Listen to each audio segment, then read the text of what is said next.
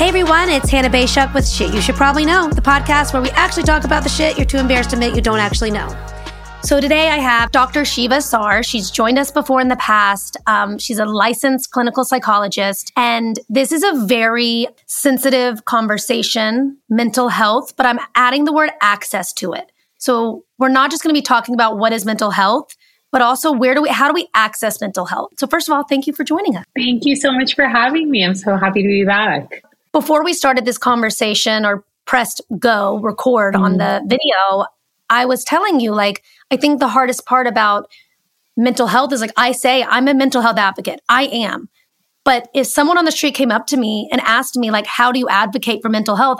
Other than saying that on social media, I try to be welcoming or share information that I found, I don't know how to advocate. I wouldn't know where to tell somebody where to get a therapist. Whatever gets you to that point that you need to be at, I'm down. I don't feel like I can connect the dots because I don't know what exists out there. My experience with my mental health journey, when I was looking for a therapist who is unbelievable, she's a mutual friend of ours, but I went to Google and I found her on a random therapist.com website or something like that. I mean, I really didn't have any resources other than just kind of searching online. And so I guess my first question is what would you suggest to someone who is starting to explore their mental health and how to access helping that? Not just realizing it, they've realized it, then what? Sure. So really great question. I do want to share that, the advocacy that you share that you're doing is also so important. And so when we think about mental health, I think it's important to recognize there's so many ways that individually we can advocate for ourselves. And as a community, we can advocate for one another and people supporting their mental health. But if someone is at a point where they're maybe curious about mental health treatment or wanting to engage in treatment, I think there are different areas to look at. I think similar to what you mentioned, you can, of course, look through Google and different psychology directories to identify a psychologist who's local or maybe virtually available in your state or based on your preferences. But also, if you are insured, reaching out to your insurance panel and seeing if you want to use your insurance, who's covered. Also, it could be through your work. So if your employer provides mental health benefits, and many, fortunately, at least since the pandemic, I've heard more and more organizations providing these benefits, reaching out to your employer or even your HR and just learning more about those benefits. So do they provide therapy? Do they provide self-care apps or technology apps or coaching? So really just learning a little bit more about what those benefits can look like. There may be situations where they may offer all of those services or they may not, right? Or they may just offer one, or some unfortunately may not offer anything. Also, are there any nonprofit mental health clinics in your area that are local, as well as community-based clinics? Those can be also really great options. And oftentimes you can reach out to those clinics, and even if they're not able to take on more clients or serve more people, they oftentimes have connections with other providers in the area and can help with providing recommendations. Another thing that I would also consider is reaching out to your physician. So if you're going in for your yearly appointment for your medical care, asking your providers if they have any recommendations. No, that's so important. I think what's confusing, my journey with mental health, right? I see a therapist. After seeing that therapist for X amount of time, we identified that I most likely have OCD. So then I went and saw a psychiatrist, was prescribed with OCD, and now I take medication for it. And I think for me, it's I was able to connect those dots along the journey, but is there is therapy the first stop? I don't know. Because, you watch those commercials on the TV and it's ask your friend how they're doing, which is important, by the way. Those little things do matter on a daily basis. But to me, that might not be enough for someone who's struggling with real OCD. I have the most supportive husband. I have the most supportive friend. My community is solid. And I still was hanging on by a thread because this was a chemical imbalance that was untreated. So when it comes to access, but knowing where should you access things first, is that is therapy the first place to start, or do you start with a counselor? I don't know. What would be your thoughts on that? So a therapist and a counselor, it can be the same. So I oftentimes are used interchangeably. If you are curious to learn a little bit more about your mental health, or if you're starting to notice changes in your thinking, in your emotions, your behaviors, or maybe there have been consistent changes that have started to interfere with your day-to-day functioning, I would encourage you to reach out for that additional support from a mental health provider. So a therapist, a psychologist, you can reach out to a psychiatrist. Unfortunately, I'm not aware of a website where we could go for access to all of these different resources. So it really does depend on where you are at as far as your mental health and what type of support you think you would benefit from. But as I say that, I also recognize it can be really hard to know what you would benefit from if you've never been in therapy or if you're not super clear on that. What's the difference between mental health and mental illness? Because I have OCD now, do I fall under mental illness? So really great question. So when we refer to mental health, your mental health refers to a state of well-being. So your emotional, psychological, and social well-being. When we say mental health, we all have mental health. So it's similar to physical health. Similar to that, we all have physical health. We all have mental health. And Hannah, you brought up a really great point in that mental health is on a continuum.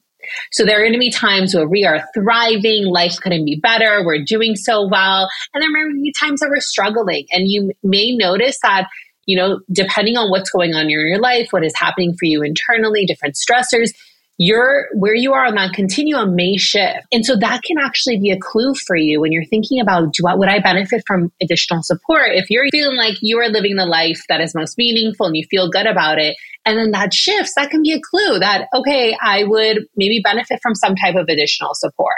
Maybe it's self-care, maybe it's reaching out to a friend, maybe it's professional support. And then our mental illness is the presence of a mental health condition. So this is when we start to notice those negative changes to our thinking, our emotions, our behaviors. And or we may notice that maybe we're experiencing greater difficulties in our day-to-day, or it's harder to function in certain areas of our lives. So that would be that's when we were focusing on mental illness. And that is something that, if you are noticing those difficulties, I really do want to encourage people to reach out. So it's so great that we're having this conversation of really focusing on access and how do we get that help. 90% of the US, I read the statistic that 90% of US adults in the US say that the United States is experiencing a mental health crisis.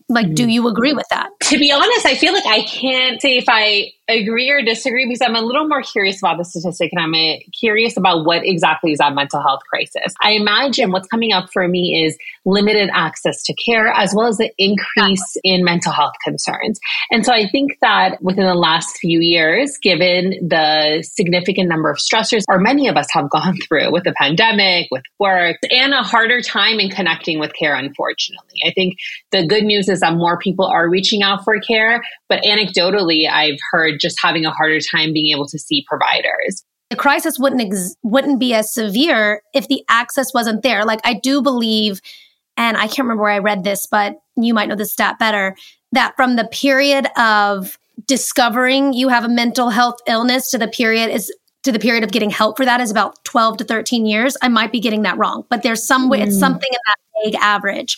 And people's awareness of mental health is really prevalent, but then also the access for it. And that's why we're having this conversation, because it's we know mental health is important, but what do you do about it? So the access piece, the difficulties with access or difficulties in connecting with providers who are competent in providing evidence-based care, are competent in different cultural factors that may be influencing someone's experience. I think all of those are really important.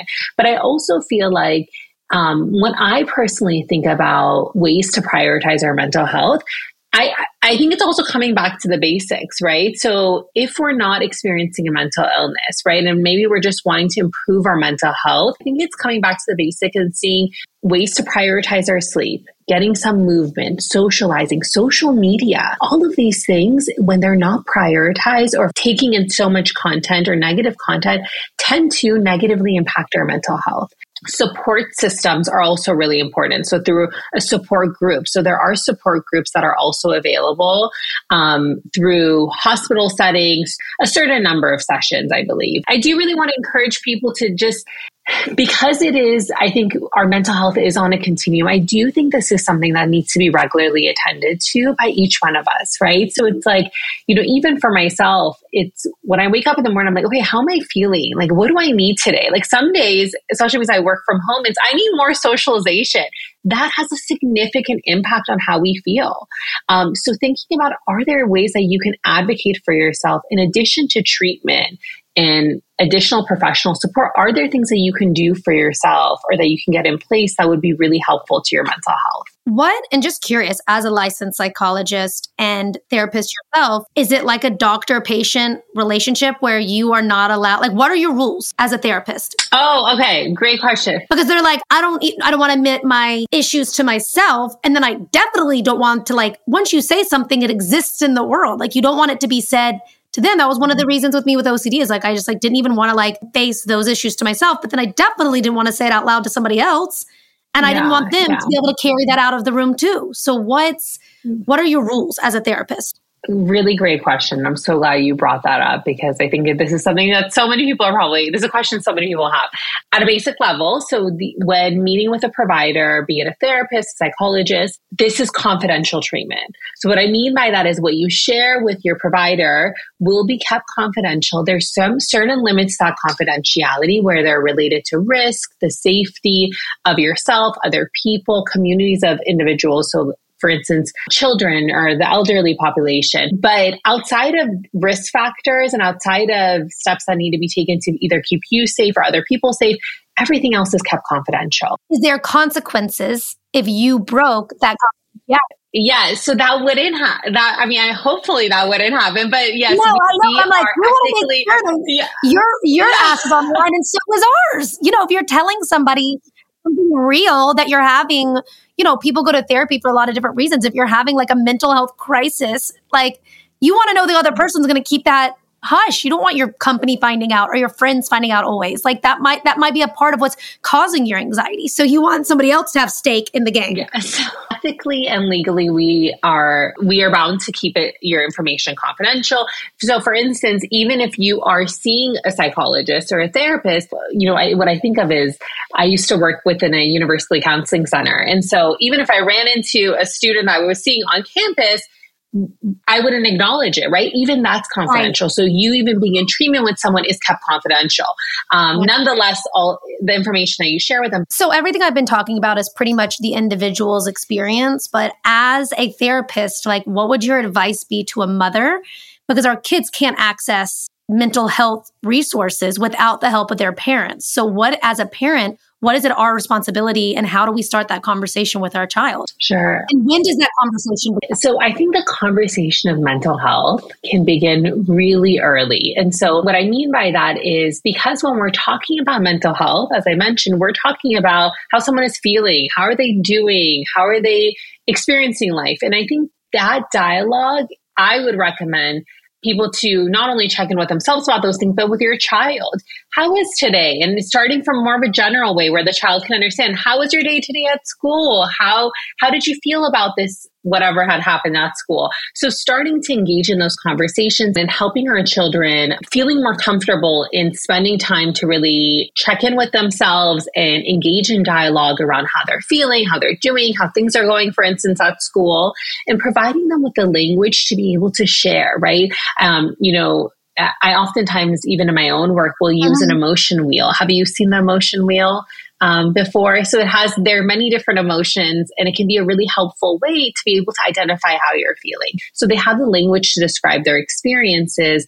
And that can then give the parent or give us just more of an understanding of how the child is doing, but also hopefully they'll be able to, as they grow older, have the language to identify those shifts in their mood and their well-being. I think the other piece is, oftentimes we tend to have our own stigma associated with mental health and treatment.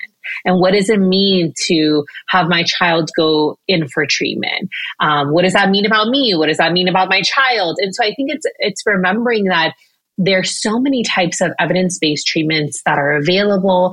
This is something that so many of us would benefit from. And so if you're finding that your own stigma is getting in the way around mental health. Because at the end of the day, like there are so many factors that we can't control, like social media. It's like you just wonder, like, am I equipped enough to walk through those conversations, or do I need to pass the ball? But it's all kind of food for thought. And I really appreciate you taking the time to walk us through the access that exists out there. Obviously, this is a much larger conversation, but that's kind of what we do here at She. You should probably know, is just kind of give a brief overview and some context to what exists out there. And I think mental health is a big conversation, but mental health access is kind of like, how do we put action to our conversation sometimes? Can I share one other set of resources, if that would be okay?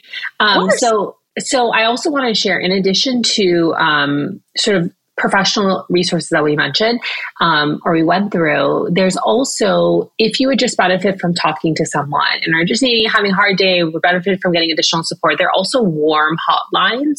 And so that can be, and there are different ones available throughout the US. And so that could be a way to get that more immediate support if you're just having a hard day or just want to talk to someone. And then also, if you are experiencing any thoughts of self-harm, suicide, there's also suicide prevention hotlines. There's, you would dial 988. And so that is a way to get more immediate crisis support. And of course, you can always reach out to a local emergency 911 or walk into your local hospital for that immediate support as well. Well, thank you. First of all, I didn't know about the 988. That was really helpful information. Thank you so much for joining us. And we know you'll be back, like plethora of knowledge. Thank you so much, Dr. Assar. Thank you. Per usual, the information shared on this podcast reflects my views or opinions or those of my guests and is presented as a general information only without guaranteeing its completeness. Nothing in this episode is intended to be or shall be construed as a statement of fact or any legal, medical, or other professional advice. Any reference to a specific product or entity is not an endorsement or recommendation unless expressly stated otherwise.